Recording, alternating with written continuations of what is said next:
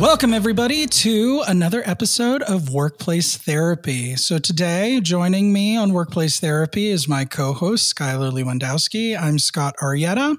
We're going to be discussing something that might be really relevant for those of you who are out there looking for a new gig in today's job market. And that is, what should you look out for culturally when you are evaluating an offer at a new company? So if you've looked at the news recently, you've seen that there is a trend of lots of mass layoffs happening specifically in the technology sector. And while the job market for the moment remains strong, there are a lot of people who are looking to change it up, either looking to rebound from having lost a job due to a layoff or looking to make a switch in career, maybe out of tech into something more stable. And so I think many of you are kind of sitting in this seat. And I don't know if this resonates with you, Skylar, but for me, I definitely know that it resonates. It's like I have known for a long time internally how much culture really matters to me and how much those intrinsic human experiences in the workplace are often like more deterministic of whether or not I get what I want out of a job or not. And yet, when I'm an interviewee, when I'm an applicant and I'm going through the interview process, all the way up to like whether or not I say yes or no to a job, I completely disregard or underweight the value of these cultural indicators because I get so drawn into the idea of the new title, the new job description, the new compensation. I mean, that's a big one. And I rationalize it in my brain. I'm like, I got some red flags during the interview process, but look how much money I'm going to be bringing home to the family. How much more money? Look how much more comfort I'm going to be able to provide for my fam. It's going to be worth it. I can do hard things, right? And so I throw myself headlong into another bad situation. And then a whole bunch of just bad stuff happens downstream. I mean, have you found yourself in that situation, Skylar, or is it just me? No, definitely not. This is like dating red flags, but basically employment red flags. I think that's, I like that. I mean, I actually like the parallel because I haven't dated for a long time, but I think it's pretty similar, right? It's like you are making a commitment of unknown duration, but it could be a long time, right? That is highly relationally oriented, that impacts every facet of your life, right? And you throw out consideration of the things that are really core and really important because you want it to be okay. Like you want this person to be the one, you want this company to be the one. And then for me anyway, things will start to reach the point where I realize that, this is really not working out. And then where I really start kicking myself is I knew this.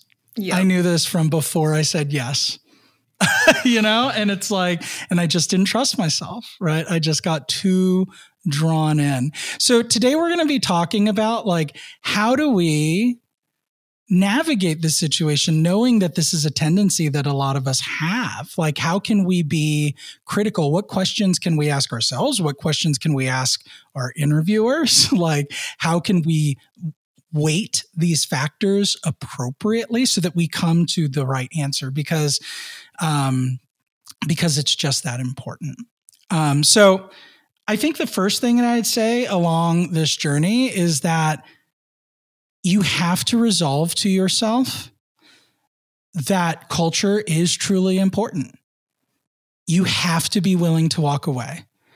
If you're not willing to walk away, then you'll make all sorts of compromises, right? And depending on your situation, that might feel necessary, right? If you've been laid off and you aren't fortunate enough to have had a generous severance package, or let's say it's taken you longer to find a job that resonates with you and severance is running a little bit dry, you might be coming from a place of scarcity and fear right? Where it's like, cultural values and like what I want and need to thrive are all well and good, but rent is due next month. Bills are due next month, right?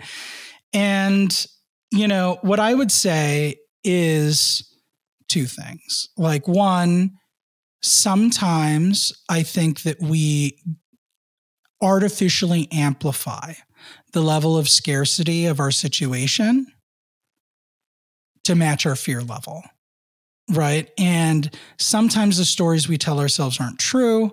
Sometimes the danger isn't that imminent. Sometimes we would be better served by spending another month or two trying to find a new job and, maybe floating a couple of things on the credit card until we get something that resonates with us. Because at the end of the day, being a couple months behind on a couple of bills is a much smaller price to pay than making a multi-year commitment to a place that is going to make you feel devoid of hope on a daily basis, right? If it's really that bad. I mean, would you agree with that, Skylar? Yeah. I mean, I think you said some things that maybe even before that step, you should know yourself and know what values are important to you on a professional and a personal level. I completely agree. I'm a little bit more risk tolerant person. So I would feel like I want to make sure that I find the right place before, before going into it and being completely, like you said, depressed during the entire situation and floating a little bit on the credit card.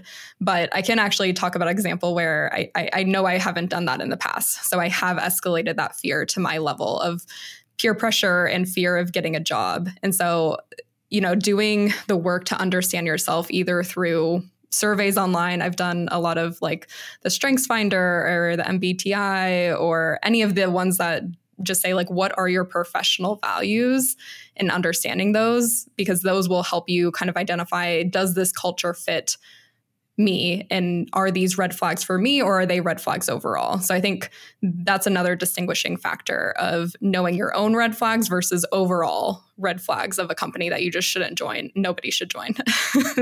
Do you have a personal red flag that you want to share? Yeah, I think like one of my big red flags is that I wish I listened to more often is the idea of, will the person who would be my boss in this role? First of all, there's a whole umbrella of, is the boss the right fit? Like if you think about a work relationship like a dating relationship, your boss is the closest to like the person sitting across the table from you at the restaurant that you're going to get. Right. And so, I mean, if you don't like bosses are the number one reason that people leave companies. Why aren't they the number one reason why people decide to join companies? Right. And I think the jobs where I have said yes because the person who would be my direct manager was somebody who I deeply admired, and I knew with certainty that they would have something to teach me, that they would up-level me in ways that I could not do for myself. That, I think, is a great and compelling reason to say yes.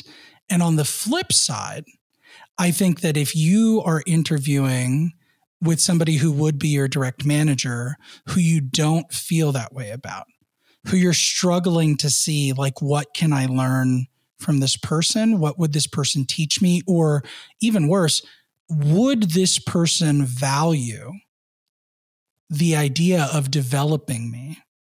Or am I just here to fill a rec so that they can go do other things, right? Like, is development a core belief, a core competency of the person hiring for this job? And honestly, like, that's probably one of the biggest indicators of your overall satisfaction if you are taking a job and you're still looking to like grow and progress, right? Sometimes people take a job and it's a it's an aspect of their life. Like they're looking for comp and stability. They're looking not necessarily to rock the boat. There may be mid or late career, or maybe their early career, but they don't really have a lot of professional aspirations within the context of a corporate work environment. Maybe they have side gigs that are like way more important to them. If that's you, then great. Like it goes to, Skylar, your idea of knowing yourself, right? Like stability and certainty might be core values for some people, right? But for me, I'm a very growth oriented person. Even if I were like 70, I'd want to be growing and like learning new skills, right? So it's not just in the context of climbing the corporate ladder and is there another rung to reach for? I could care less about title or position. I just want to be like growing and I want to be helping people. Like those are my two strongest like motivating values. Oh, and I want to be able to create also.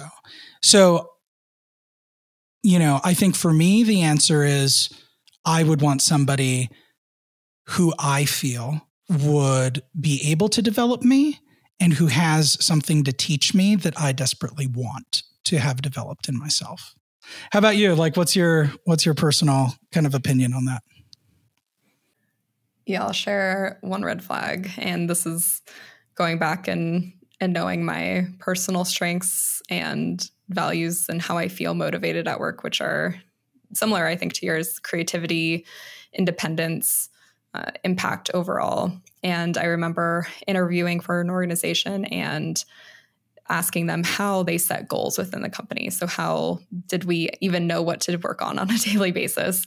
And their answer was, they're all set from the CEO to top down. So whatever the CEO at the time is thinking, that's what the entire organization does. And there's no changing them. And I was like, oh, okay. Like, what about our team goals?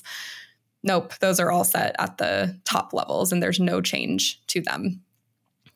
And that was a big red flag to me because I was like, I really like to bring insights to the company and feel like my own, opinions are mattered and at least cared about, even if I have to say that, disagree and commit moment. Even if I say, okay, let's move on from them, I like to be able to voice my opinion. So hearing that I was never going to have the chance to say what I wanted to work on a daily basis, that should have been a huge red flag to me. And, I ended up working at the company and it did come to a head where I was like, wow, this is just not right for me. So that I don't think having top-down goal setting is necessarily bad. It's just a red flag for certain people. So that would be a personal red flag to me. But I know that there are red flags that you should look out for no matter what type of personal value system you have. Do you have a couple of those that we could share? Yeah, I do think, Skylar, to your point, there are some universal red flags that I think should be pretty universally concerning to everybody. So I'll start at like the interview stage, right? So you're an applicant, you're getting put through the gauntlet of interviewers. Maybe you're just kind of talking to a recruiting coordinator if the organization you're applying to is big enough. And there are a couple of red flags to look out for at this stage. None of these are what I would call like litmus test red flags, meaning that like you get a flag in one area and you're out. But they do help you to paint a mosaic of a picture of things that you might want to ask questions about once you actually kind of get to the formal interview setting. So the first piece is like, how thoughtful is your recruiter about the candidate experience, or how thoughtful are the people that you interact with in general about the candidate experience? So that might be a recruiting coordinator, I said earlier. It might be the hiring manager themselves that are actually heading up the overall candidate experience. Whoever it is, there's a level of thoughtfulness and coordination that is best practice that goes into acquiring top talent. And normally the organizations that are really, really committed to securing and developing top talent, that shows in their recruiting processes also. So, for example, time of day considerations might be something that would give you an indicator about how thoughtful and how proficient this organization is at truly sourcing top class talent from across the globe, right? So if you have a company that's based in the East Coast, and let's say that you're based in the West Coast, and the recruiting coordinator consistently fails to convert time zones for you, that tells you a little bit about location centricity of their mindset, right? And sometimes like businesses that are too location centric have a hard time being thoughtful about incorporating the perspectives of people who are not at their home office, right? And so it's, again, not necessarily a silver bullet diagnosis, but it is something where if this happens with regularity during your interview process where they're not considering your time zones, like you can think, maybe I should ask a question about how remote workers or people in other sites are kind of engaged. Another consideration would be, at what time are people asking you to take interviews, right? If they're asking for you to take interviews well beyond what you might consider to be normal business hours, that might be either an accident, like from a time conversion perspective, which is an attention to detail issue, or it could be the kind of scenario where they just legitimately expect that you're going to be available at all times, really early in the morning, really late in the evening, and maybe that's a work expectation. I remember getting an email from a hiring manager at 11 p.m. at night, his local time, and I ended up taking the email, taking the interview, and taking the job, and lo and behold, the workplace expectations of that job were such that you had to be on almost 100% of the time. And there was very little tolerance for not being on. And I was coming from a point in my life where I was a new father, had a young child at home. I was traveling a lot. And so when I was home, I wanted to be present for my family. And so that was a constant source of stress for us that I could have totally anticipated if I had thought about it and weighted that experience more heavily at the beginning. Let's see. Communication on next steps, like how clear and organized are the people who are facilitating your interview on communicating what the next steps will be. To the extent that multiple people are telling you what next steps are they synchronized and accurate? And what that tells you is it's an indicator of how organized their process was from a talent requisition perspective. So a lot of best. Go ahead.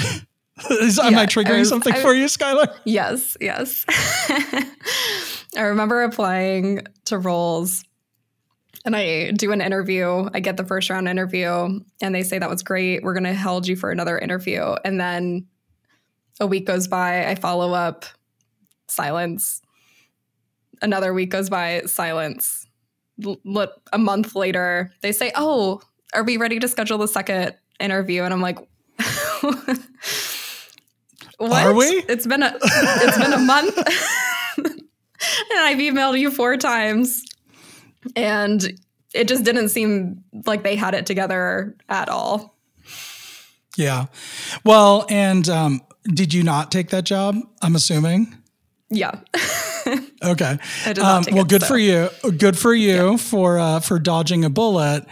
What I'd bet is that if you had taken that job, different manifestations of that same level of disorganization would probably reveal themselves, like once you were actually in the role, right? And so, and oh, by the way, before I get like way too critical here, like I've managed large recruiting teams. So every mistake that I'm going through, like my teams have personally done. So like, I'm not here to say that we are the gold standard and we make no mistakes. Every recruiting team makes mistakes along all of these categories. It's not necessarily all of their fault, but it is something that you should keep in mind because one data point might not be enough to summarily disregard a place as a potential employer, but enough of these in succession might give you a peek at what's under the hood. And you might be better off deciding to go with a place that is a little bit more buttoned up if that's something that's important to you. Because to Skylar's point about knowing yourself, some people might have a higher tolerance for volatility and ambiguity in exchange for high or fast trajectory career growth, right? And if that's a trade-off you're willing to make, just make the trade-off with eyes wide open. Okay, so we talked about communication and like how coordinated the team seems to be, how knowledgeable each interviewer is about the role that they are interviewing you for, or at least what they're supposed to be assessing for you. So sometimes recruiting teams will also involve cross-functional stakeholders that don't know a lot about the core responsibilities of the job itself, but they do work closely with that team. So last week, Skylar mentioned a scenario where she was working with engineering in the context of a consumer electronics startup that she was working at. And she was in customer experience at the time. Those two departments often work very closely together. And so sometimes you'll have an engineer sitting on a panel for a high-ranking CX role just to make sure that there's compatibility there and mutual consideration. And so in those environments, you might not expect the engineer to know a lot about the day-to-day, but you would expect the engineer to ask very poignant and thoughtful questions about the relationship between CX and engineering and what you're going to be bringing to the table. And then you can ask questions that are also around that theme. Like, how will we be working together? What are your expectations from somebody that's good in this role? Things like that. Okay, what's next here? How engaged people are in the interview process. And I'm smiling because I have a story here. So, and Skylar, I know you have a story here too, but it'll become clear to you once I tell my story. So there was one interview I was on where I was a candidate for a VP position. Okay. And I was at the final stage, and the final stage was a case study that was really, really intricate, really complex. So they scheduled like 90 minutes for me to read out on this very technical case study that I had to do like a lot of like legal and compliance research for, put everything into a slide deck, talk about my strategy and how I'd implement certain programs. And the entire C team was there. So all the C-suite leaders, as well as the guy who would be my boss, the EVP of operations. But noticeably missing from the room was the CEO, but he was dialed in to the Zoom call. But during the entire interview, he was blacked out, basically. Like his camera was not on. And didn't say anything. Scared. It's pretty funny. You're gonna laugh. So anyway, so the camera was off the entire time. And at the end of the presentation, I breathed a huge sigh of relief, and the guy who was my boss, who had developed a pretty good rapport with me through the course of the interview experience, he's like, dude, that was one of the best case studies we've ever seen. And their head of legal also said something similar. And she's like, oh man, how did you come up with all of those legal considerations? And I'm like, I Googled them. And she's like, that's what I do. And I practice law most of the time, so I Google anyway. And I'm like, okay, well, that's great, I guess. I'm like, that's not the red flag. The red flag was after everybody kind of like went around the room saying like, you did a good job, the CEO came on camera and he went off mute and he's panting heavily into the microphone.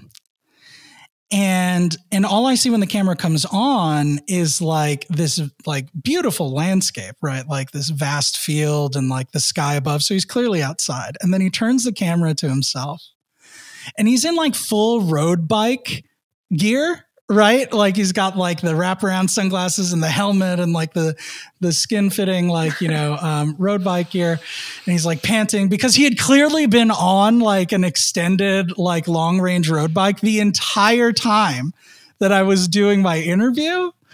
And through ragged breaths, he told me that I did a great job. And I'm like, thanks. And I took the job.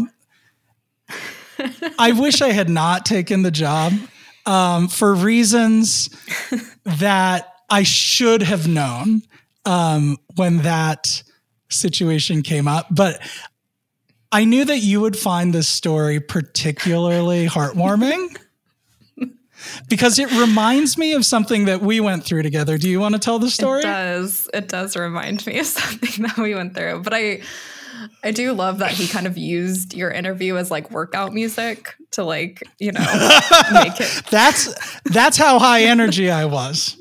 I was pumping him up. That's a great way of looking at it. You were going at like 180 beats per minute or whatever. But yes, it does remind me of a story because when I was interviewing for the role where we worked together and you would be my manager, we were on a phone call. And I think this was one of our first conversations or second conversation. I don't remember what conversation it was, but I remember, you asking me a question. I was in my interview mode. We were on a call and all of a sudden I hear a very loud expletive coming from you and a screech in the background. And you're like half yelling, half like laughing at something. And I was like, is this a okay time? Like, and I didn't know it at the time. I think you told me later. Like, I think you carried on the conversation. But it was... Did I try to power through it? Was like, tell me about a time where you had to manage some conflict at work. And I'm like, and you're like, what's happening? Like, what are you doing? Yeah. And I was like, is there another person there? And I think you were like, oh yeah, I'm like getting coffee with, one of the other team members. And I was like, at first I was like, so I'm having this interview with you like in a car with another person there. And I think why you screamed was because she had just spilled coffee all over your car, which I understandably, yes, you would have been like, oh my gosh, what is she doing? In my defense, it was a brand new car. So I just bought the car. I was real proud of the car. That's about the only thing I can say in my defense because I was out of line. But I'm glad we can laugh about it now, like 10 years later.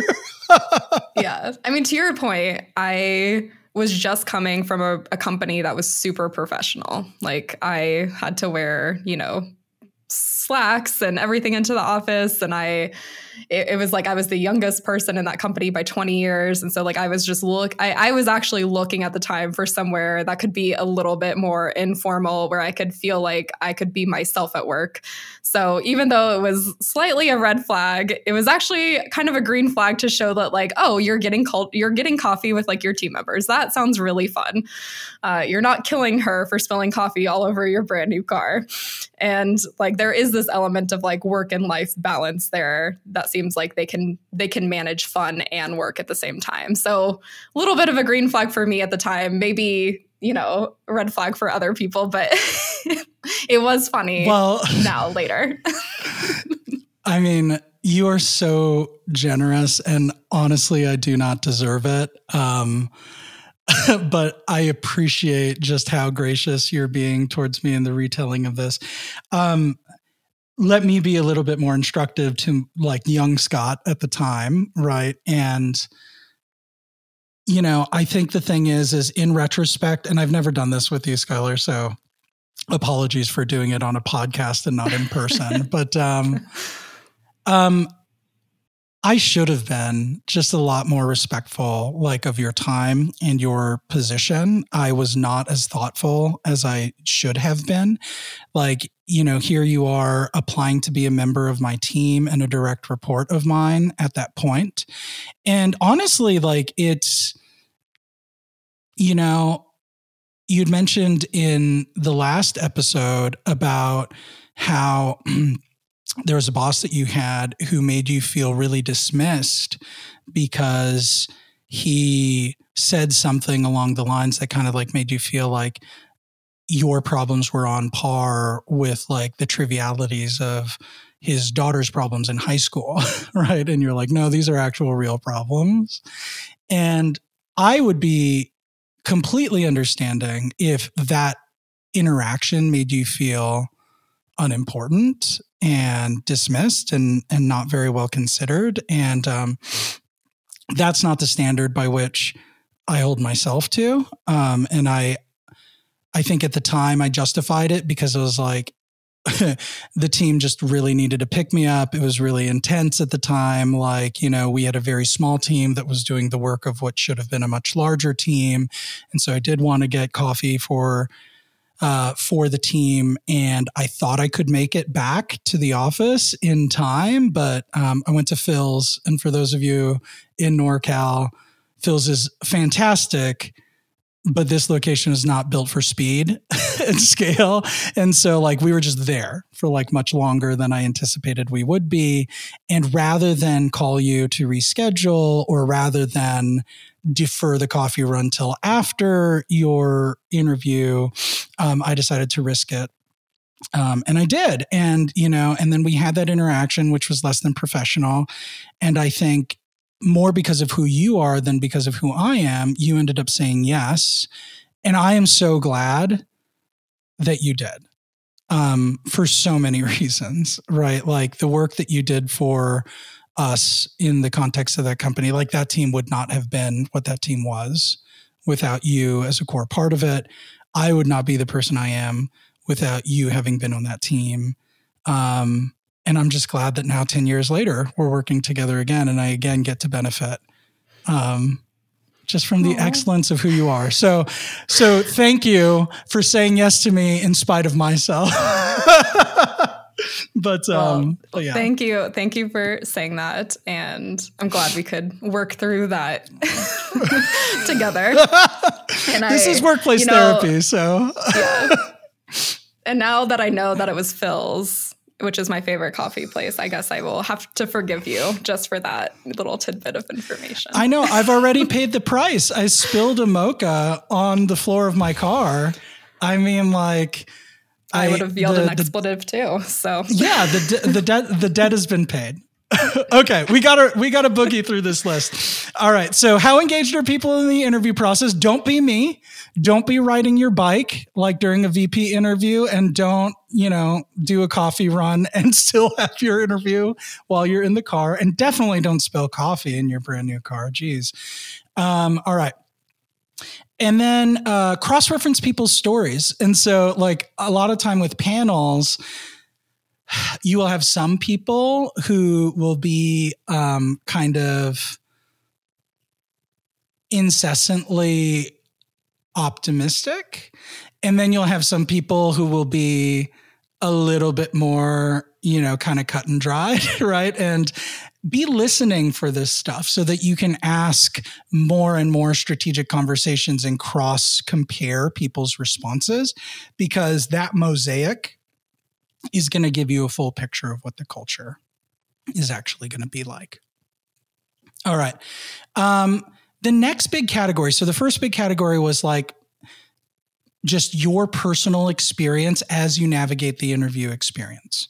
The next big category of questions that you want to really delve into is questions that help you understand day-to-day interactions and how do people treat each other day-to-day, right? So you can start with some classics by just asking whoever your interviewer is, what are your mission, vision, and values? And that's a good indicator right there, because good cultures, people have those on lock because they're everywhere, right? Some of the cultures that I've worked at where the cultural values were alive and active in people's everyday lives, everybody they were fluent. They came up in performance conversations. They came up in calibrating of experiences. They came up in coaching conversations, right? It was just part of the language and the lexicon of that company, right? Versus there are tons of companies, and I think it's a lot more common, where the mission, vision, and values are very generic, right? They might live on a poster on the wall, but people haven't integrated them into their language because it feels corny and it feels insincere and it feels really superficial. And that's how you know that mission, vision, and values is not penetrated into the actual core of your culture, is if people kind of hold it at arm's length and are kind of embarrassed by it, or apathetic to it versus, no, this is actually descriptive of how we get stuff done, the things that we tolerate and the things that we don't. That's actually a great way to know when you're in a company too, if you're really a culture fit for yourself. Because I know I've been at companies where I'm like, oh, I know the mission, I know the values of the company, and I can repeat them right off the bat.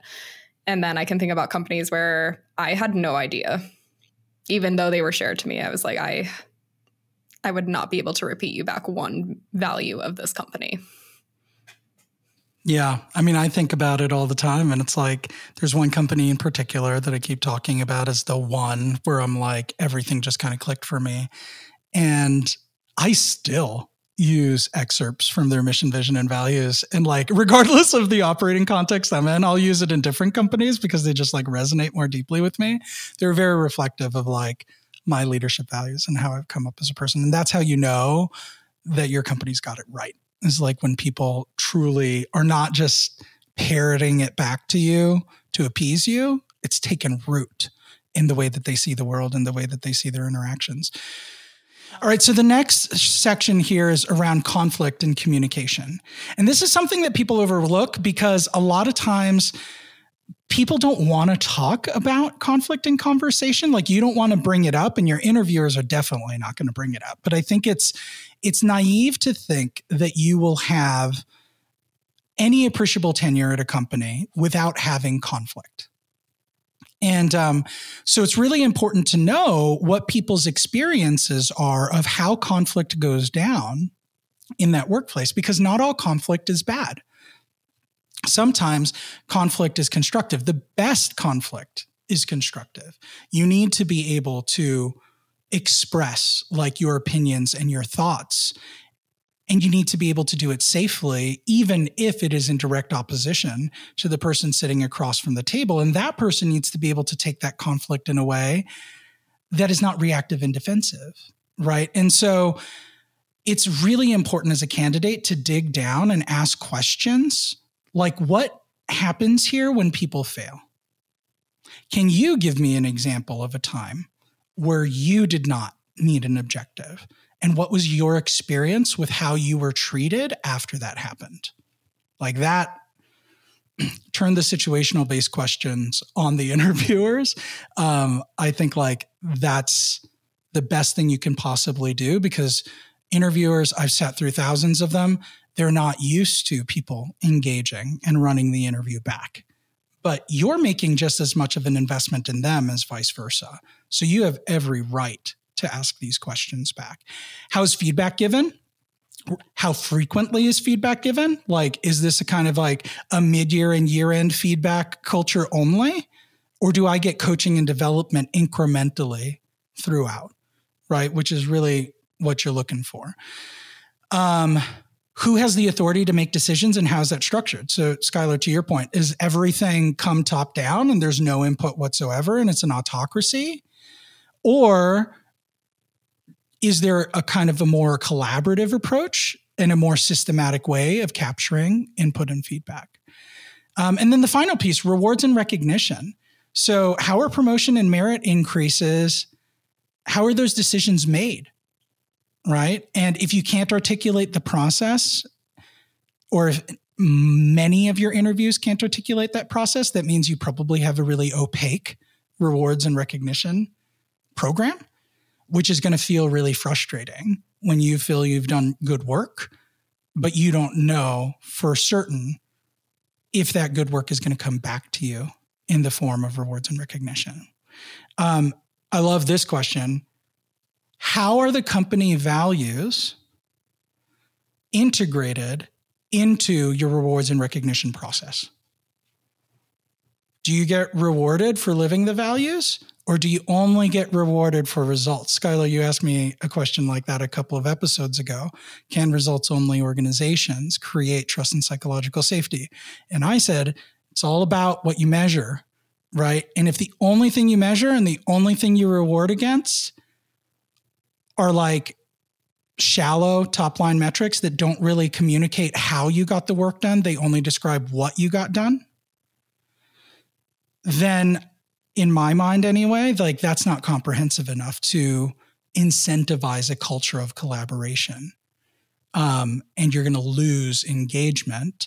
And that type of environment is the type of environment that is the most at risk for building and retaining brilliant assholes, Yeah. And like the best place I've ever worked, we had a saying, we don't hire brilliant assholes because their individual brilliance is not more important than the harmony and collaboration of the whole. And I think like too many organizations get caught in this idea of scarcity. It's like, if we do not have this top sales performer, is typically how it manifests itself, this top sales performer, this top engineer, we're just going to lose. And so they will hire somebody, not keep them accountable to the cultural expectations of the company. And then that person will create downstream destruction for everybody that they end up interfacing with. So those are the things I can think of. Can you think of any others, Skylar? Those are all really good. Yeah, I definitely have been at companies where I have heard we're just going to keep this asshole in the leadership because we can't go on without them. And it's like, oh, we can. I'm sure everybody would be happy about it, except for them maybe. But I think they would even be happier at a different place. So, yeah, 100%. I can definitely see that. And I think the results-based question was really interesting because I don't think I've ever been in a company that has at least financially rewarded me for living the values. I think there was one company that did, like rewards of values or like you got a plaque, but it wasn't actually financial. And it was a little bit more about like recognition, which is good in the right direction. But I don't think I was ever financially compensated for being a good culture fit and like living the values of the company. Yeah. And if that's not in the calculus, then your money just isn't where your mouth is, And so I would question your commitment to your values. And it doesn't have to be like, there's like a values bonus or whatever. It just has to be like integrated into the overall assessment. Like the how and the what are both important. And you can determine how much weight you want to put on either one of those, but they both have to enter into the conversation. All right, so that wraps up this week's discussion on what to look out for when you're evaluating your next job offer at your next company. I hope you'll join us next time here on Workplace Therapy as we continue our work of healing together.